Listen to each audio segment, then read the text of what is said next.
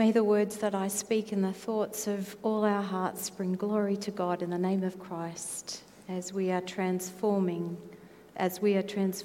by the life-giving Spirit. Amen.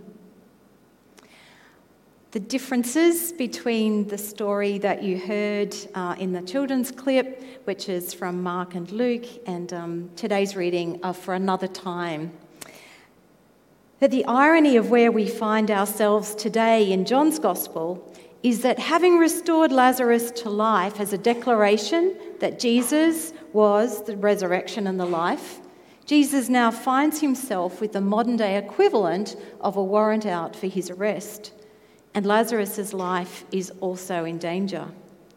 When the chief priests and Pharisees recognised their power was diminishing because many Jewish people were believing in Jesus as the Messiah, they convened a meeting of their council.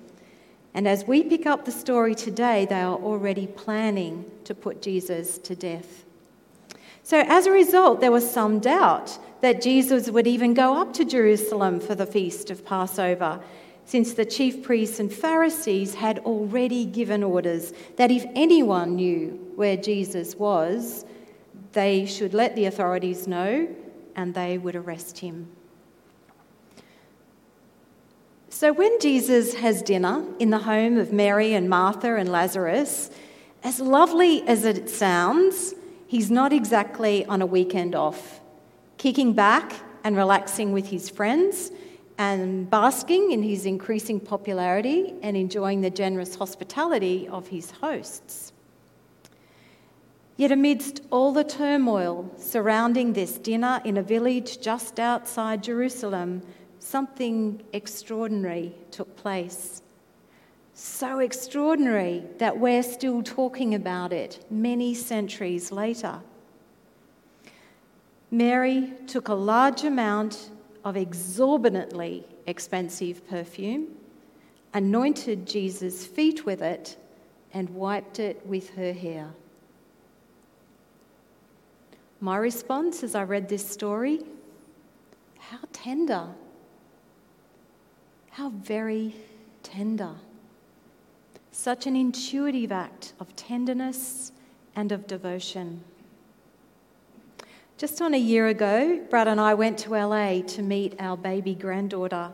It was great timing, as it turned out, as we arrived home the day before quarantining became mandatory and the world's borders began to close. During our stay in LA, we went to a restaurant for lunch. The baby was asleep when we arrived, and the young man who saw us to our seats looked in the pram and simply said, "How tender," with an American accent. How tender. It was just right, a perfect description of this vulnerable, beautiful, tiny human being lovingly cared for in a world that was about to change in unimaginable ways. I tried to imagine a young Australian person, maybe one of my students from last year at Coomera Anglican College, using that same expression, and decided tender isn't a word that we tend to use in that way. We tend to use it more when it refers to food. But what was your response when you heard today's reading? Some commentators describe Mary's actions as extravagant love. Others point out that it was actually scandalous. It cost Mary not only the value of the perfume to anoint Jesus' feet with her hair, and then to wipe his feet with her hair, her reputation was at stake. To have her hair out in mixed company was not something that a Jewish woman of good repute would normally do. It cost Mary a lot. Over the last 2 weeks, Stuart has focused on a particular word from the reading for the day as a way of helping us to unpack the passage that we're looking at. The word around which today's passage pivots is anoint. Mary doesn't wash or care for Jesus' feet in some way, as Jesus is very soon to do when he washes the feet of the disciples. in keeping with ritual cleansing and common hospitality. No, Mary anoints Jesus' feet with expensive perfume that Jesus suggests that she's been keeping for the day of his burial. So in the previous chapter of John, Jesus' death is predicted, and now in this story, Jesus' burial is anticipated. In the Bible, what is anointing and who is responsible? Anointing was the process of applying oil to a person for religious ritual or simply for everyday purposes like enhancing one's appearance. Most Old Testament occurrences of anointing represent some kind of transition, a change in identity or status that linked the anointed person with God, with the presence of God. References to ritual anointing in the Old Testament are mainly connected with a person being designated as king. Anointing established a special relationship between the king and God. The consecration of priests and the reintegration of a person with leprosy back into the community were also marked by anointing. The Hebrew word for the anointed one is Mashiach, or in English, we've anglicised that to Messiah. And the standard Greek translation for Mashiach is Christos, Christ. So Jesus, Messiah, the Christ, the anointed one. Mary anoints Jesus as a prophet would anoint a king. Immediately following this story, what we've heard today in verses 1 to 11 of chapter 12, comes the story that we'll hear on Palm Sunday in 4 weeks' time when the crowd is gathering. We read, "They hear that Jesus is coming to Jerusalem, and they shout, 'Hosanna!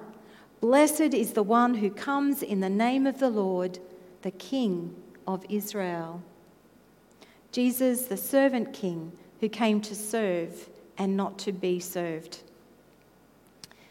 All of this anticipates Jesus' final act of extraordinary love on behalf of all people, on behalf of the people who were devoted to him, like Mary and Martha and Lazarus, and for people like Judas, who stole from, dishonoured, and betrayed Jesus. John's gospel is a gospel of great contrasts: light and darkness, life and death, good and evil. These are contrasts that are consistent with real life, with our lives. In this passage, the actions of Mary and Judas are in stark contrast to one another. Mary's act of tender devotion holds great significance as she has anointed Jesus as king, while what appears to be sensible pragmatism on Judas's part is revealed by Jesus as nothing more than callous self-interest. So apparently it's no secret that Judas is stealing from the collective purse, so accepting a hefty bribe to reveal who Jesus is to the soldiers who will shortly arrest him is entirely consistent with his mercenary behaviour here. And yet, you know what? Judas still has a place at the table with Jesus as one of his disciples on the very night on which he betrays Jesus. Well, maybe Judas had a point, though, you might be thinking. 300 denarii was a lot of money. It was about a year's worth of wages for a labourer. Think of what it could do for the poor. It could do a lot, leaving aside Judas's self-managed bonus fund for a moment. Jesus' comment that the poor will always be with you seems oddly dismissive of Jesus. It kind of grates a bit, doesn't it? And yet it is entirely consistent with other things that we read in the Jewish scriptures. So Mary's act of anointing Jesus designated him as Messiah, King. It was also anointing him in anticipation of his burial.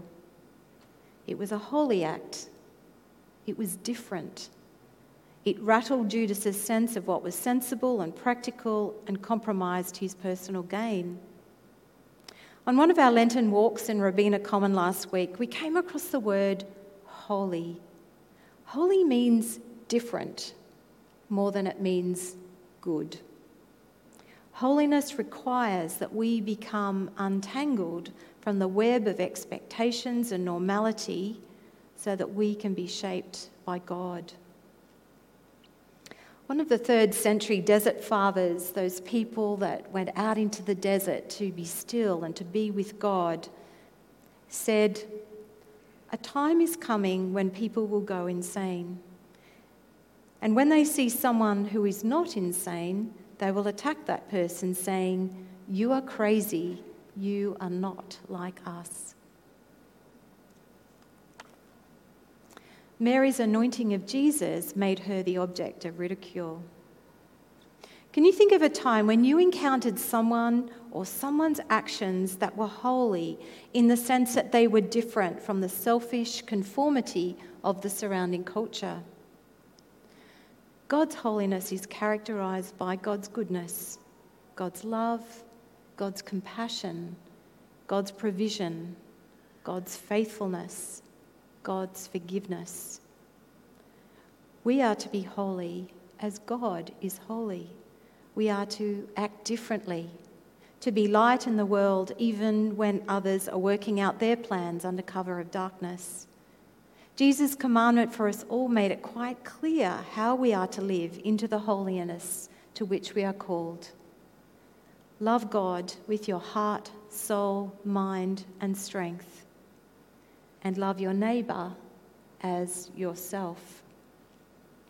Be yourself, fully human, fully alive, fully devoted to God in whose image you are made, and for whom Jesus has given of himself as the resurrection and the life. What are the tender acts of devotion, those holy acts of love, with which we might anoint those we encounter in our lives in ways that honour their true worth, their dignity as people for whom Jesus is the resurrection and the life? I'm going to ask that again.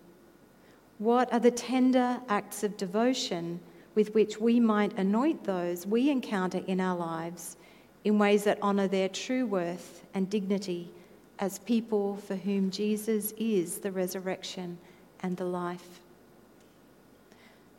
Such acts require vulnerability. They require being ourselves even when we're judged by those who might look on and mock. Think about Martha's place in the story today.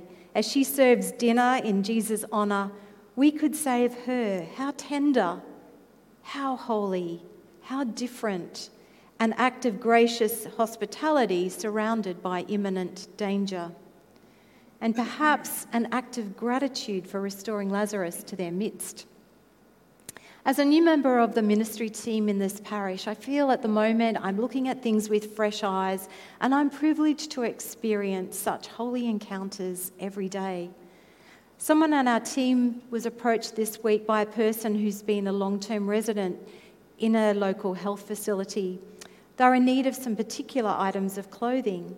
Our team member simply listened carefully and then arranged to pick up the items from the op shop and have them back here ready for the next day.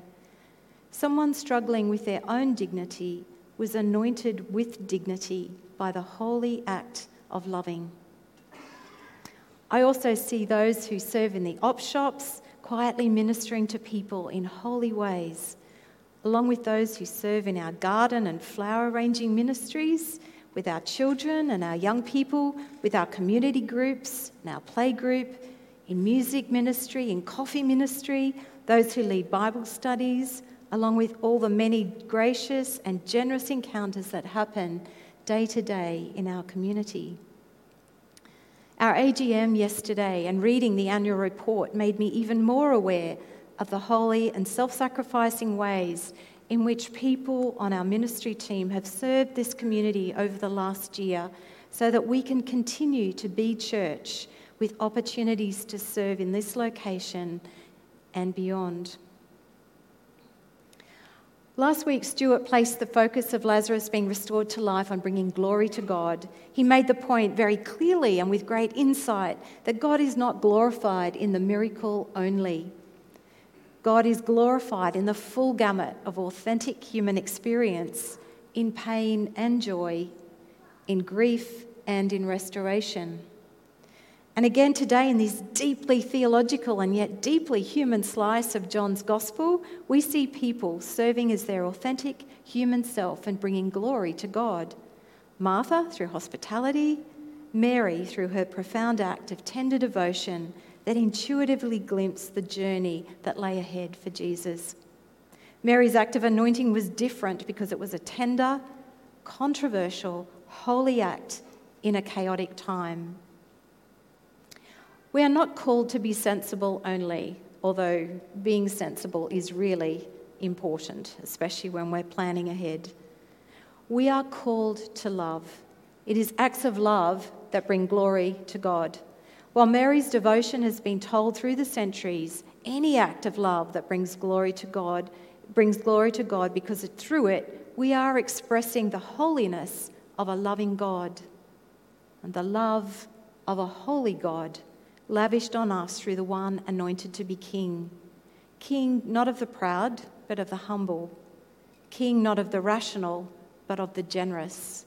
And king not of the self-serving, the self-focused, but the outwardly serving. Lent is a season that calls us not to know more, but to act more lovingly, to open up space within ourselves for God to fill. Lent is an invitation to love more with mind and heart and hands. Someone has said that for lots of Christians, the most challenging journey that we take is travelling the distance between our head and our heart, taking what we know and living it out in ways that bring glory to God as we acknowledge the place of Christ in our lives by the way that we love and serve others. So let us continue our Lenten journey together as people who honour the one anointed to be King, living as holy people, different people who dare to love in extraordinary ways. Amen.